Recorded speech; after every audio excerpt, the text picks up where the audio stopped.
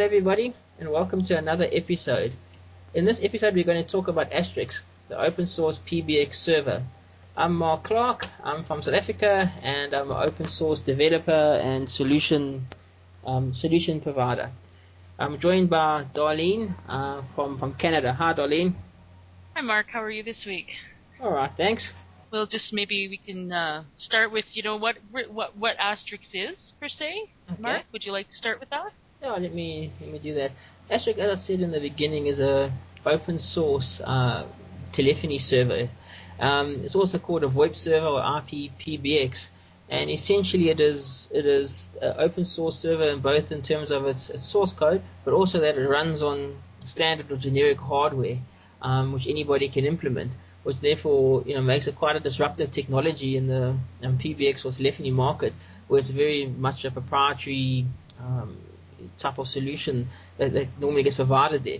So it's very exciting and it's disrupting that whole industry, and a lot of companies are switching to it to save costs and increase productivity. Mm-hmm. So there's lots of benefits to using Asterisk in business.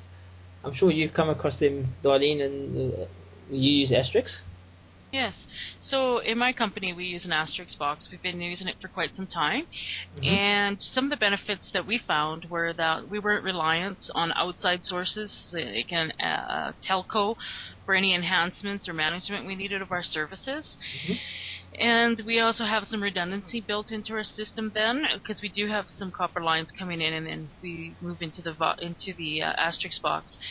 As well, we found it was very cost effective, compared to the traditional models that were offered by our telco, because it seems business rates are 3 times what anything residential would be. Okay. And as well, as a small business, it allowed us to expand our phone capacity with VoIP lines along with our copper lines. Mm-hmm. So we found again that there were 99% of the features that we wanted, but we were able to code the rest that we wanted, because once we learned more about Asterisk, we got more adventurous. Yeah. Now that's the thing for you is Asterisk, it's extensible, and it's extensible in the sense that if you decide to add more lines to your box, you can just pop it open and put in new cards, or if your box, you need a bigger box to run Asterisk on, you can still reuse the hardware in a new box. So that's extensible in that sense, which obviously saves money and time. And then also it's extensible, as you say, from a software sense, because it's got a well-defined API that you can then use to integrate into your applications in your office, or any third-party application you can take advantage of, and it's documented as well. You don't have to sort of pay some guy tons of money just to do the integration for you. Right. So, yeah. Okay. So do you want to talk a little bit about what we felt with the hardware requirements to set up an Asterisk box in your office? Yeah, typically, I mean, we do quite a few Asterisk installations, all the way from small offices, SME type of PBXs, all the way to call centers, like 20 to 50 seat call centers with Asterisk. So it's very versatile and flexible. So what you do find is that its hardware requirements are actually quite minimal. The main bottleneck is normally the CPU, because of all the codex translations that it has to do. It requires a bit of CPU, but this memory and doesn't have to be that much. You can get about 500 megs of RAM. But typically you have a gig RAM in there to handle all the calls and everything. And the hard disk, really, that depends on how much recording you want to do. Because if you're not going to do any voice recordings, any voicemail and stuff like that, you don't really need big hard disks. But or you can even use smaller disks if you're going to sort of archive like on the call centers, they have to record all of the conversations, in case there's a dispute later and all of those things, and then just archive it off in the evenings to another machine. So so it's actually quite modest what its requirements need to be. You don't need to go and spend a ton of money on the actual hardware. But typically the expensive hardware is the actual cards that you use when you integrate into the PSTN networks. So for example, like Digim, the guys that actually develop Asterisk, they make hardware cards that you can use to interface with the PSTN networks. Both the BRI for the ISDN lines and the PRI ISDN line cards. And those tend to be quite expensive that's actually normally the most expensive piece of hardware that you have in the Asterisk box. But I mean, apart from that, it's normally quite modest. Okay. What have you, in your experience, what have you used? Well, we use the Digim cards. We actually don't use any aftermarket cards. We order it from Digim. Mm-hmm. But I thought we could also talk about the other hardware that goes along with this, is the SIP phones. Oh, yeah. whether we want people like to use the soft phones on their computer, on their PC, or do they realize that they can't use a regular phone any longer, that they have to invest into a SIP phone, such as a Polycom or a Grandstream? Do you have any comments on that, Mark? Yeah, look, They it's. can. Mm-hmm. Well, just that the cost can vary quite a bit. Yeah. I mean, from my experience, the Grandstream were Mm-hmm. very cost effective, and Mm-hmm. we use them in our office. Yeah, I think I've had Okay. some feedback from yourself that maybe their life expectancy wasn't that great, Mm-hmm. but we also use the Polycoms, Okay. and I really like it. I actually also have a Linksys Mm-hmm. phone that I use, and actually it's probably one of the better models I've come across. Okay. Yeah, no, look, most of the call centers tend to use the soft phones because they're cheaper and they're cost effective. And already they've got computers for all the agents, so they try and cut costs like that. But I mean, it's sort of what you penny wise but pound foolish, as it were. Because what happens is often with the soft phones is people change the configurations. There's a lot of support issues around that, especially if you've got people that are not too technical. And typically, call center agents aren't very technical, so they change the settings on the phone, and then next minute all kinds of problems. There's also irritation because typically the PBX gets blamed for these problems when it's actually client side and the system administrator hasn't locked down the machines properly. So they set up the soft phones wrong, and it gets problems. So hard phones are typically better at that because then they look like phones. People don't mess with them that much and change their settings. So hard phones are good from that point of view. But as you say, they're horrendously expensive. I mean, the Grandstream, which are the cheapest sort of hard phones that we found, what we find is that they last about a year and then they break. So, you pay all that money for a phone and it doesn't work after a year. And on the higher end in South Africa, what's very popular are the slum phones. Just like everywhere you go, people use the slum phones. And sometimes people pay for the slum phones, especially in bigger installations, because you can do automatic provisioning of those phones. So if you have an installation with 300 phones, you don't want to have to go to each phone and set up individually because that'll be painful. So you have like a central server that will automatically push out the settings to, just like almost like a DHCP service pushes out the settings to workstations, so it pushes out to the phones. So I do think that the hardware there, in terms of the phone side, can be quite expensive.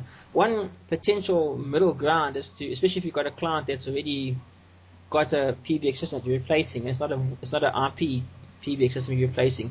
You can use the existing phones, analog phones, by buying these ATA adapters, and essentially they plug into that. So the ATA adapter is still quite expensive, but it's cheaper than the Grandstream phones. So you can reuse those older phones on the system. So that's also something to consider when you're doing that. So the main thing I think is talking about like how to install Asterisk. What have you guys used in your office to install Asterisk? Well, we had Asterisk back in the day, so we did all of our stuff by coding. There wasn't a CD or a GUI install. We did it by command line Like the coding, source install. and it was yeah. So it was quite a bit of work, and we were actually just discussing today. We're thinking of having a redundant box, moving to newer hardware, and how we were going to do this. And I had suggested that we should look at Elastic and do it with a CD install this time. But we still find it's going to be, well, I'll let you talk a little bit more before I go into the other side of installation, and that's the configurations. Okay. Yeah, I'm installing a few years ago, not that long ago really. Most installation is done from source because the Asterisk code base is moving so fast, and if you really wanted to get all the bugs sorted, you have to install from source. Nowadays, most distributions have Asterisk in their repositories, so you can just do apt-get or yum install. And as you were saying, there's all these dedicated distributions to Asterisk now. So there's three that I know of. Elastic is the one. We tend to use Elastic for SME markets and stuff.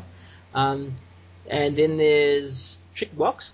TrickBox, the problem with them is they seem to have got like this commercial side to them now, which I think is basically alienating their community. And then there's also Digim started one now as well called Asterisk Now, which I haven't tried myself because it was being in beta until I think recently. Actually, I must just check if it's still in beta or if it's out. But yeah, it was in beta. We haven't really used it. But what we do on the call center side is typically where configurations are quite simple, because if it's a call center, I mean, I know people hate call centers, you know, because they're always phoning people and annoying them and stuff like that. But you know, there's a lot of work in South Africa with call centers, and typically there you don't need a GUI, because it's not like a fancy lot of commands that you need. It's just either an outgoing campaign or incoming campaign. So it's quite simple. But you know, so we tend to just use a distribution like Ubuntu or CentOS, and we just install it from the repositories, because then we can do it without the GUI tools. Because we're going on to into configuration just now, but sometimes those tools can make things complicated underneath. So I don't know if you want to talk about what tools you use to configure Asterisk at all. No, actually, I don't have too much insight. I did talk, we were also today, as we're reviewing our plan forward, just talking about codecs. Okay. And I understand, so we're looking at some, I guess there's some that you pay for the codecs per line. Are you familiar with that, Mark? Yeah, the thing is that there's a lot of free codecs out there you can use. Yes. So it's okay to use like ULAW and ALAW on your local network, but when you start going over a VoIP trunk, you need to use a codec that does a high rate of compression, a compression sort of quality trade-off.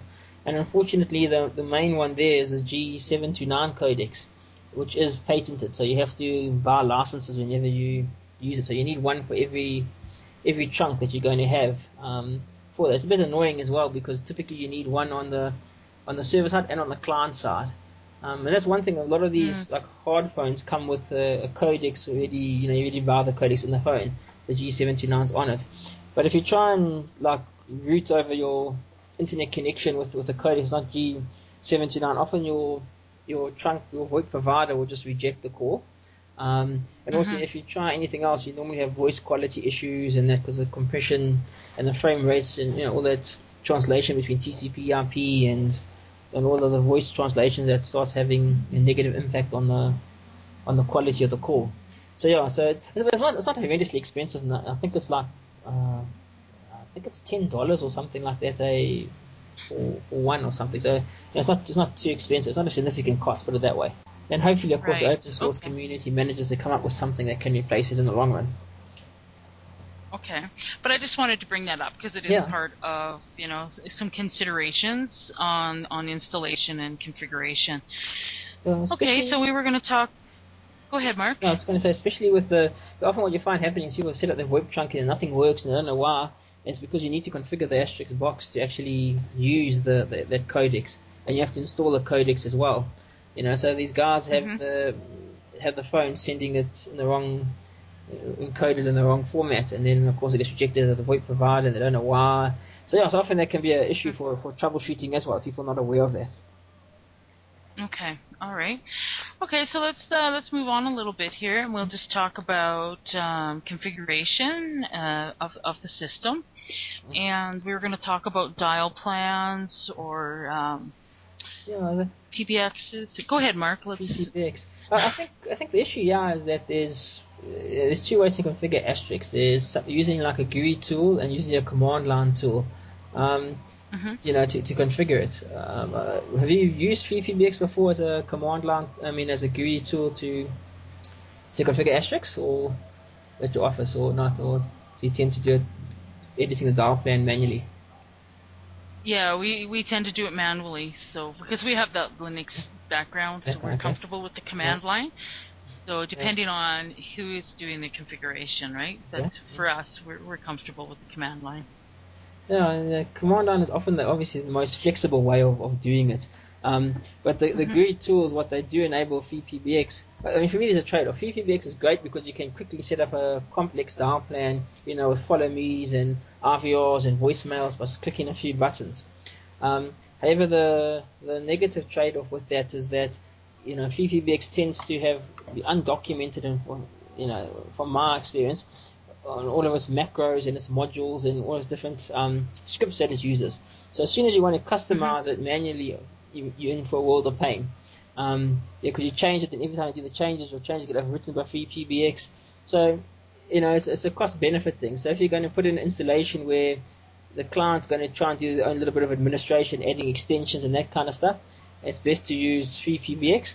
But if you're going to have a installation, you have complete control over, sounds better just to use the command line like you guys are doing. Mm-hmm. You know, I mean, it's just you just have less hassles in the long run with it. So yeah. All right. So now I understand that you can we configure with SIP.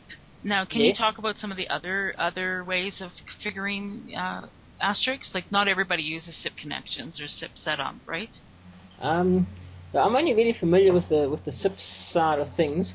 I mean, the SIP it's just this protocol that uses to initiate the calls and do all the signaling and all of that kind of stuff. Yep.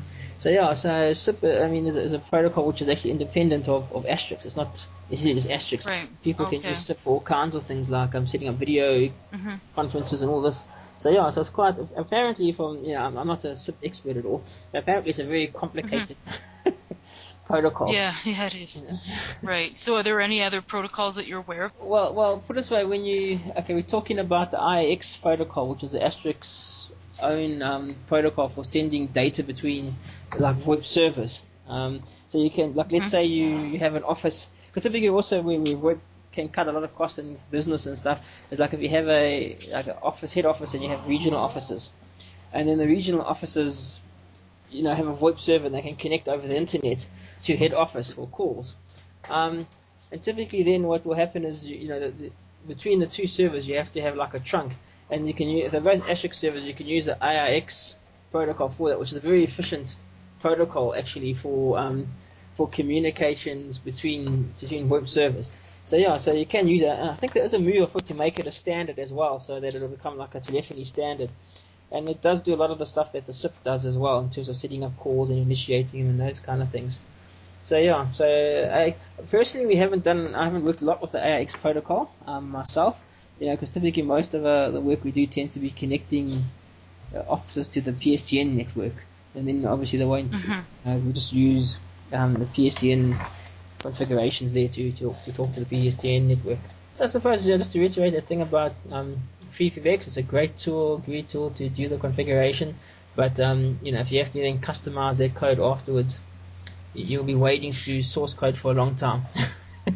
When you set up your channels, typically you assign numbers to the channel. So you can, for example, if you have you have an international call line or something, you have another line which connects to the, let's say typically what happens in some places, in South Africa you'll have what's called PEMI cells, which are using for connecting to your cell phone network.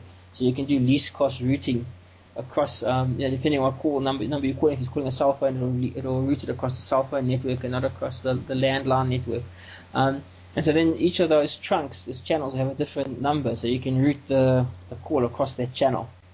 But typically, what in most cases what you just do is you just, like if you've got a PRR line, you just assign it all to one group, and then you just whatever channel's available, Asterisk automatically select and send it across that channel in the trunks. I think. All right. So, do we want to talk anything about? I guess this could fit into troubleshooting. Do we want to talk anything about the voice quality? The quality of the network that might be underneath. Anything about latency that can be caused by packets? I know that here in our office that when people first come in, new hires that aren't quite familiar with our network, we find that there's a bit of latency, especially when we call into mobile phones. There's while it's negotiating at first, that there's quite a delay, and you think that the call didn't work, and you wait. And I think you and I had talked about how you can actually program where the ringtone kicks in sooner, so people will be somewhat tricked, or they think that they may be already connecting, just to make up for that latency. And as well, I think we should talk or stress to people listening that the quality of your network underneath all of this also can affect. So you think it's the Asterisk box that's causing you the problems. It could be bad cabling in the office. It could be switches. It could be a number of things. And so sometimes you have to trace it back a little bit further than just the Asterisk installation. Look, that's an important point, because especially if you on your local network, if it's a busy network and it's already at capacity and you're going to put VoIP traffic on there, you're going to have problems. And also, besides your local network, often where a lot of problems come in is that people think, that they can just do VoIP routing over the internet with their VoIP provider over ADSL line. And the biggest problem you have with ADSL line is that its download speed might be great, but its upload speed is normally a fraction of its download speed. And that's the biggest bottleneck. So typically, in South Africa, you get these 4 meg ADSL lines, and your down speed is, I think, 512K. On that, you can probably only have 2 simultaneous calls, through that internet connection, and that's only if you've got nothing else happening on the internet, like people downloading stuff and that. So you do need quite a decent, if you're going to do a lot of, like let's say you've got a 30 seat call center, you're going to need a pretty big pipe to the internet to be able to handle all of those calls if you're going through a VoIP provider cleanly.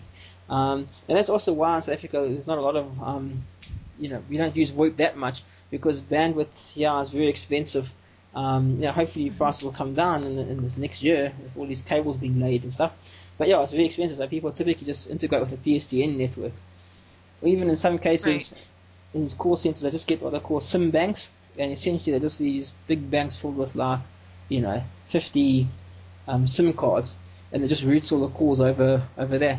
Because obviously, most call centers tend to call cell phones before they call the landlines. So they do a lot of integration with the SIM banks. I also think what's important as well, you're talking about sort of when you're planning on doing an Asterisk installation, is to manage the expectations around the calls, because the VoIP call quality sometimes can be a little bit less than on your traditional network. And typically, we don't have a strong management team that's backing the installation process. People just with any change, they're always going to resist it, and always going to find something to complain about. It's important that people sort of, as with normal change management stuff, you have to have a strong management commitment, upper management commitment to getting the system in place and getting people to use it, because people tend to try and find all kinds of problems with the system when actually, my experience actually is very robust. And hardly ever gives any hassles at all. Typically, when problems are brought up, they actually are sitting on the client side. So it's either, as you say, the network is a problem, or the SIP phone hasn't been set up properly, stuff like that, or the ADSL connection, or the breakout internet isn't adequate enough to actually service all the calls that they're making. Right, and I think too, I don't know if we talked about planning. I think having a good IT plan, a good telephony plan in place is good, and then you can plan when you're doing the installation, the initial installation, what do you plan to do in the future to make sure you have the equipment that you can expand with. Make sure that you do, especially if you hire someone to come in at the beginning to do your installation for you, to make sure that you talk about, am I going to have ring groups? Do I need an IVR? Will I ever use follow me? Do I need time conditions? Those ring groups are only available from 9 to 5. These kind of things, extension to cell phones. Think forward thinking about what your sales force or your staff is going to require. Do you agree with that, Mark? Yeah, I do. And especially that's quite important in the sense that often actually setting up the Asterisk box itself, or just installing the base server, isn't that time consuming, but it's doing the dial plan and the configuring that's important. You can set all these things up, and then we also need a dial group for X, and that could mess up your whole plan. You have to redo a whole lot of work. So it's important to plan up front, what's going to be done and used. Mm-hmm. And that's also what often people don't put into their budgets, when they're planning these things. They just think, because in my experience, what happens with most people where they get involved with Asterisk, they sit at home, they get an Asterisk distro like Elastic, they install it on their machine, they don't have to integrate with the PSTN network, which is where a lot of your problems lie. Because I promise you, the biggest issue is often getting the right drivers, getting the right configuration in Asterisk to talk to the PSTN network. And if you don't have that set up properly, it's not going to work. And many of these guys, when they're sort of testing, will only test the VoIP functionality. And it's actually quite trivial to set up. And so they assume that the rest of it's going to be just as trivial, and it's not. So you need to people need to know that you need to budget for that kind of stuff. Then you budget for the time that's involved in troubleshooting those issues. Because if you just look, if you look on the internet and the forums, you'll just see that is by far where the vast majority of issues lie. Is if the Asterisk doesn't pick up your the card when you install it. Right. Okay. And did we touch anything on about having a hosted solution, like where somebody has a remote installation of Asterisk instead of a hardware solution on site? Have you heard of people doing that at all in your market, Mark? No, not really in South Africa because once again the bandwidth cost. But what I do know you can do, and this is also where Asterisk is also being used a lot now, is in sort of telecommuting to work. Not so much in South Africa, but I've read about it overseas, where because what's nice about it, as you say, your extension can actually be anywhere. So you can have an extension if you've got a decent internet connection on the other side of the world, which will ring when somebody phones in. So typically now you have people working from home. They just set up their SIP phone at home to connect to the server sitting at the office, and when somebody, let's say their phone sales and they get transferred through, it'll actually ring on their home phone, and so that's quite a handy feature. Actually, now that you mention that, I'm actually starting to work at home more, so that might be an attractive feature for me to go get one of our spare phones and set it up at home so that my extension, because I was actually considering having it sent to my cell phone, but here in North America, our cell charges, it's kind of reversed. You guys have expensive bandwidth for your internet, but you have pretty cheap mobile phones. And in North America, we have cheap bandwidth, but our cell phones or mobile phones are very expensive, daytime minutes. So that would be an advantage for me to have that SIP phone here at home and forward it. So I think I'm going to explore that option myself. One thing we also were looking at it at our office at one stage. But the only thing that did cross our mind is you want to make sure that because that PBX have to be exposed to the internet.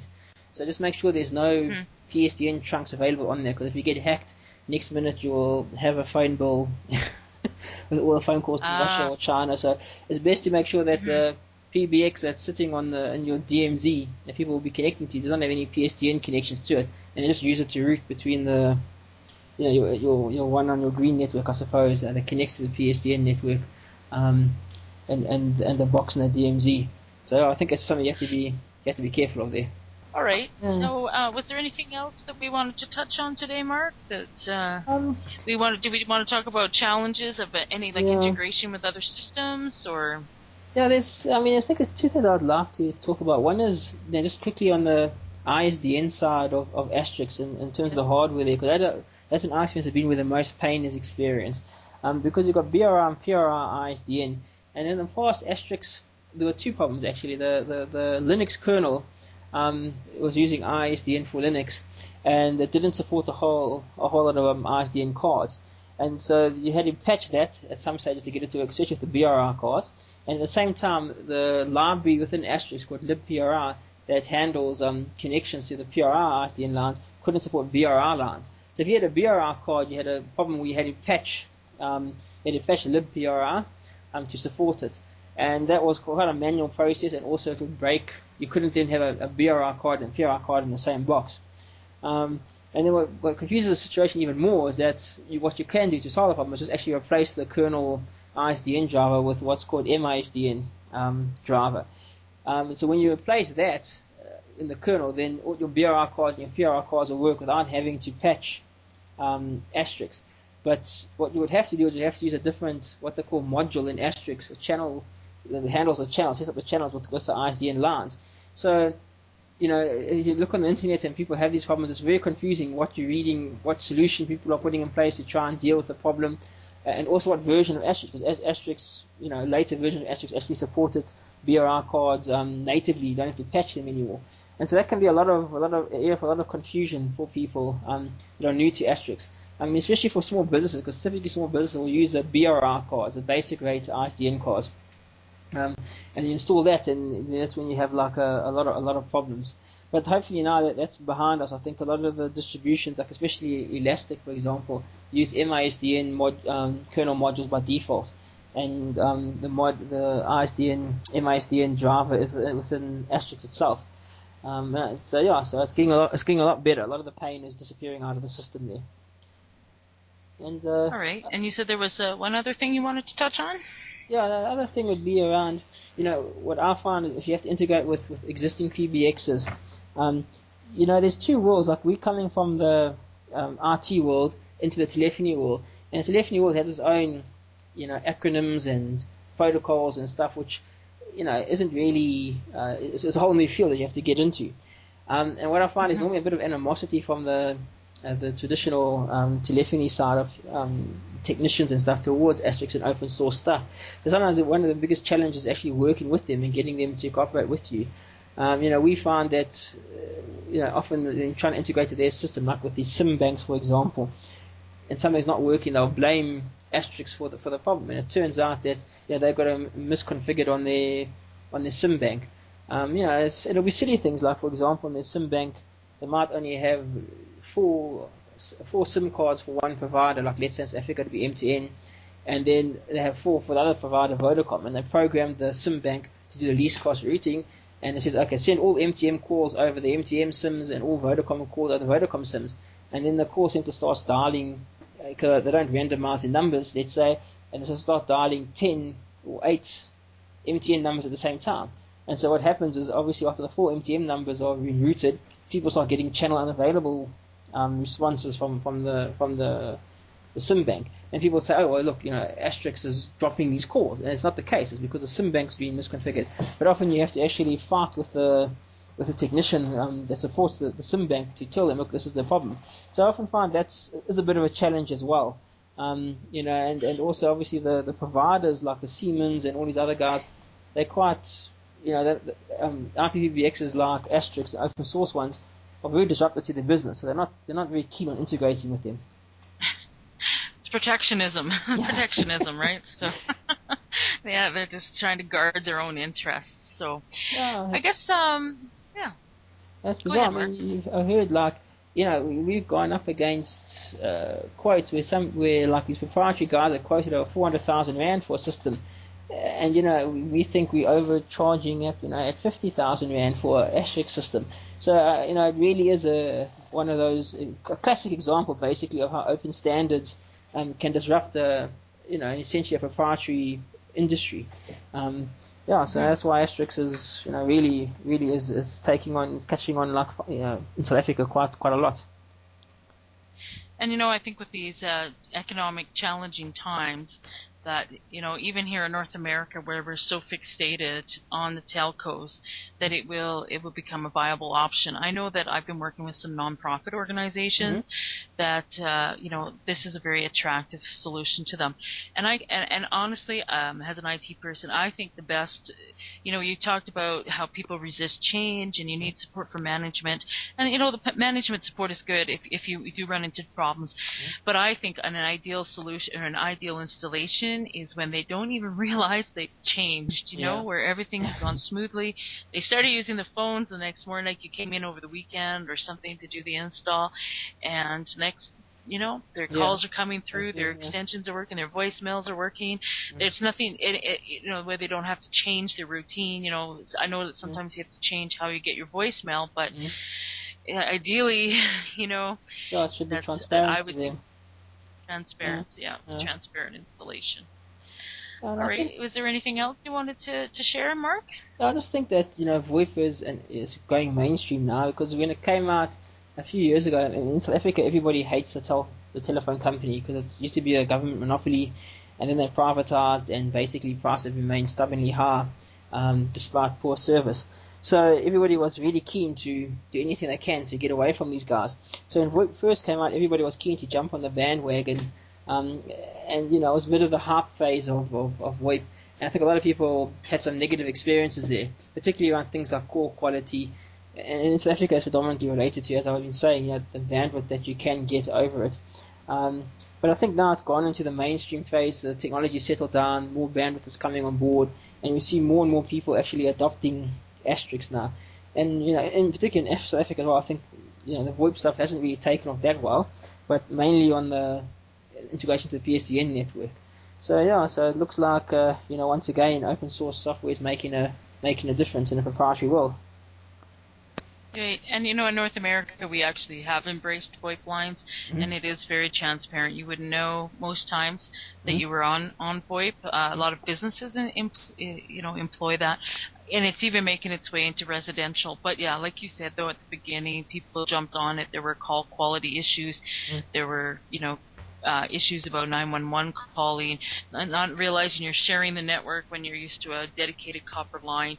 And I don't know if we touched on it earlier, but like with our office, we have a mixed environment. We have 4 copper lines coming in, then it turns to VoIP inside our office, and we go from there. And when we go out through VoIP. Yeah, and that's a common configuration that you don't want to change, especially if businesses have been around for a long time.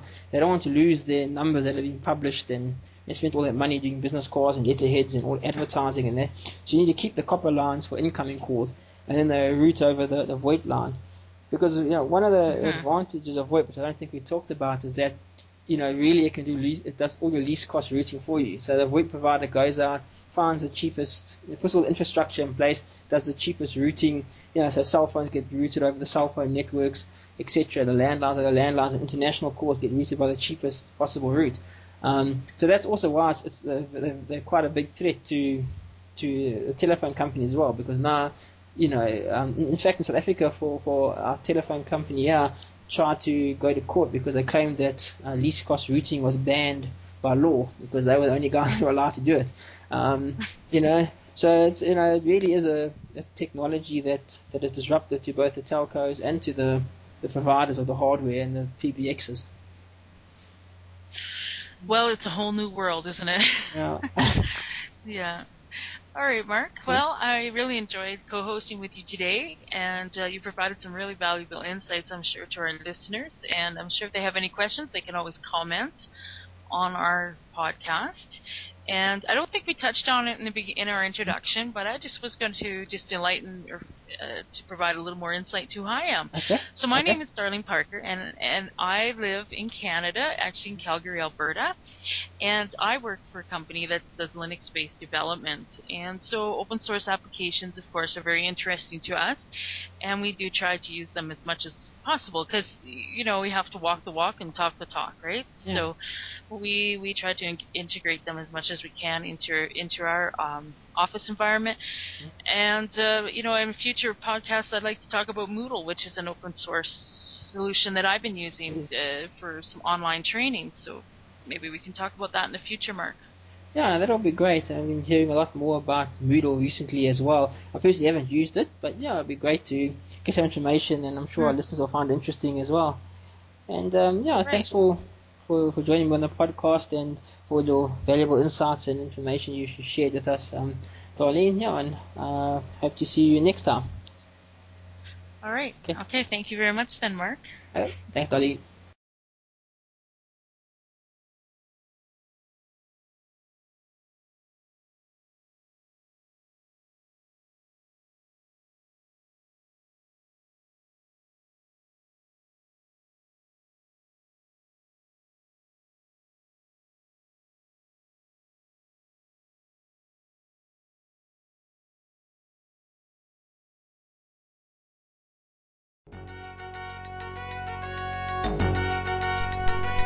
Thank you for listening to Hacker Public Radio.